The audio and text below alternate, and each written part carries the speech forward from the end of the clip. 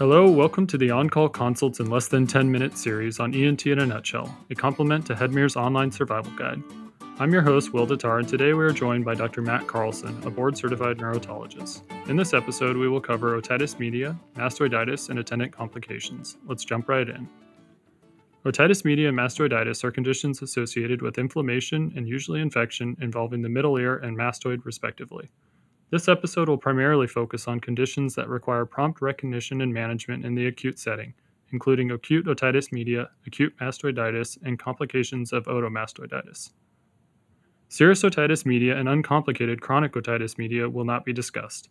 Acute mastoiditis is a more severe extension of acute otitis media and additionally presents with tenderness and swelling over the mastoid process. Strep pneumonia is the most common implicated bacterial species. Dr. Carlson, can you tell us about the differential diagnosis? The differential diagnosis includes benign middle ear and mastoid effusion, otitis externa, myringitis, ear canal or tympanic membrane trauma, prior ear surgery with postoperative changes. It's not uncommon to see a large cartilage graft after tympanoplasty, and sometimes that can be mistaken for infection. Laryngosclerosis, Ramsay-Hunt syndrome, dermatologic conditions of the ear canal, perichondritis, ear foreign body, middle ear tumors, temporal bone malignancy, osteoradionecrosis or skull base osteomyelitis, a headache disorder, TMJ disorder, or referred otalgia. I think it's also useful to think of associated sequela for this episode.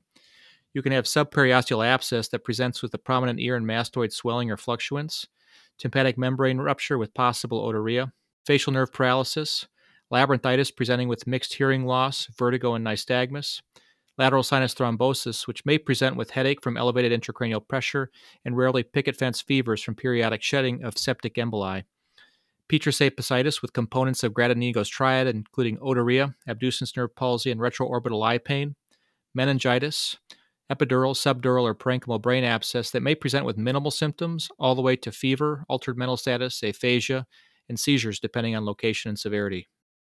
And what about the disease presentation, and what history do you take?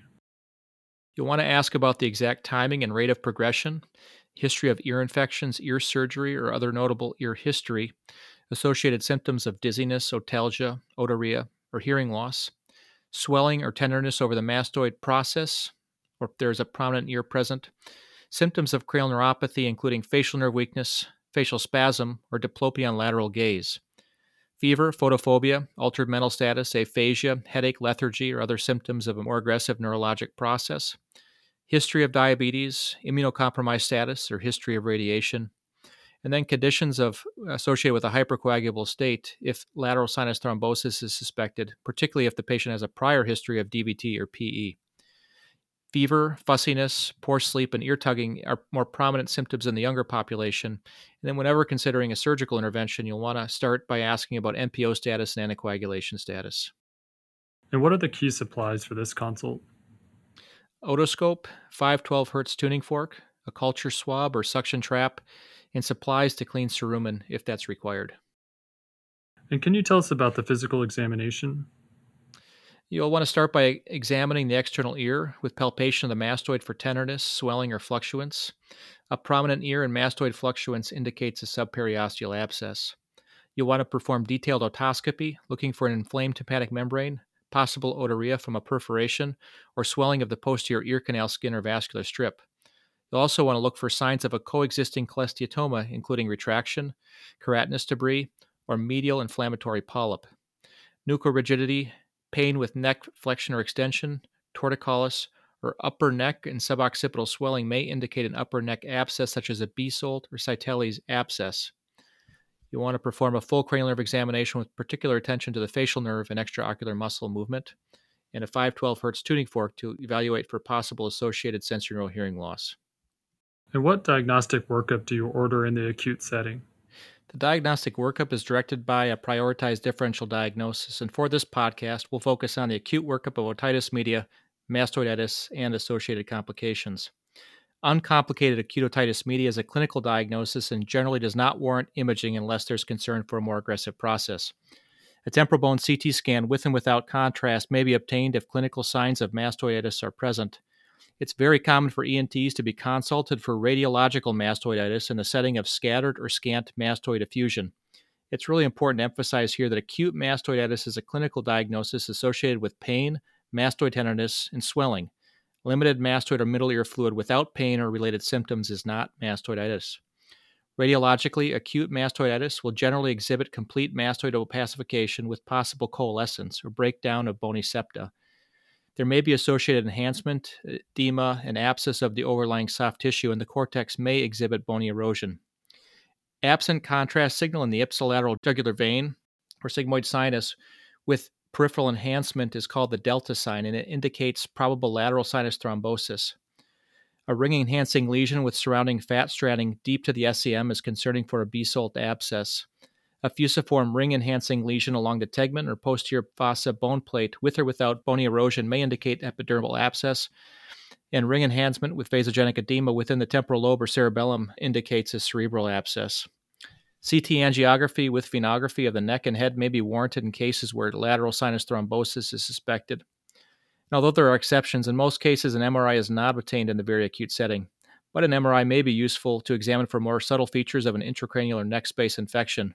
Furthermore, MRI may characterize labyrinthitis, if suspected, and potential progression of labyrinthitis to labyrinthitis ossificans better than what a CT can perform. An LP may be considered in cases where meningitis is suspected, and cultures may be obtained for cases of acute otitis media with associated complications or in higher risk populations such as the immunocompromised. And can you tell us about the acute treatment for these cases? The identified cause of the underlying infection should be treated. For acute otitis media, patients with uncomplicated otitis media, generally a 10 to 14-day course of oral antibiotic therapy with good strep or staph coverage, such as amoxicillin, is sufficient. For patients with a PE tube or TM rupture, topical drops may be used alone, reserving oral antibiotics for refractory infection. Patients with uncomplicated mastoiditis can be initially managed with tympanostomy tube placement, topical eardrops, and IV antibiotic therapy. If improvement is not seen within 48 hours, surgical treatment with cortical mastoidectomy is generally advisable. Transition to oral antibiotics is generally directed or dictated by clinical improvement or when culture-directed therapy can be initiated. Oral antibiotic therapy is commonly continued for about a month after treatment onset. The management of facial nerve paralysis in the setting of otitis media is controversial, but at very least, a myringotomy with PE tube placement and antibiotic therapy is recommended, while others will perform upfront cortical mastoidectomy. The management of mastoiditis with subperiosteal abscess is also somewhat controversial. At least tympanostomy tube placement with IV antibiotics is warranted. Needle drainage of the subperiosteal abscess can be attempted. I generally prefer to perform upfront tympanostomy tube placement and abscess drainage with cortical mastoidectomy in most patients. Provided the patient is medically and neurologically stable, upfront tympanostomy tube placement and cortical mastoidectomy is generally recommended in cases of otomastoiditis with suppurative labyrinthitis, otogenic meningitis, or an intracranial infection. In cases of septic lateral sinus thrombosis, consult with your attending and the infectious disease team to determine if anticoagulation should be used. Generally, it's considered for more extensive or propagating clot. In most cases, mastoidectomy with or without sigmoid sinus decompression is favored. However, thrombectomy has fallen out of favor for lateral sinus thrombosis. Concomitant use of steroid therapy can be considered in cases of facial nerve paralysis or sensory neurohearing loss in the setting of suppurative labyrinthitis or meningitis, or in cases with intracranial abscess and significant surrounding vasogenic edema. Referrals to neurosurgery, neurology, and infectious disease may be considered depending upon disease presentation and extent. And can you tell us about the disposition and follow-up for these patients? Patients with uncomplicated acute otitis media can generally be managed on an outpatient basis with oral antibiotic therapy or topical eardrops if a perforation or ear tubes are present. Patients may follow up if symptoms are persistent beyond the course of medical therapy. Patients with mastoiditis or complications of otomastoiditis are most commonly admitted to the hospital, and their hospital course is dictated by the underlying condition. So that concludes our episode on acute otitis media and mastoiditis with complications. Thank you for joining us, and thank you, Dr. Carlson.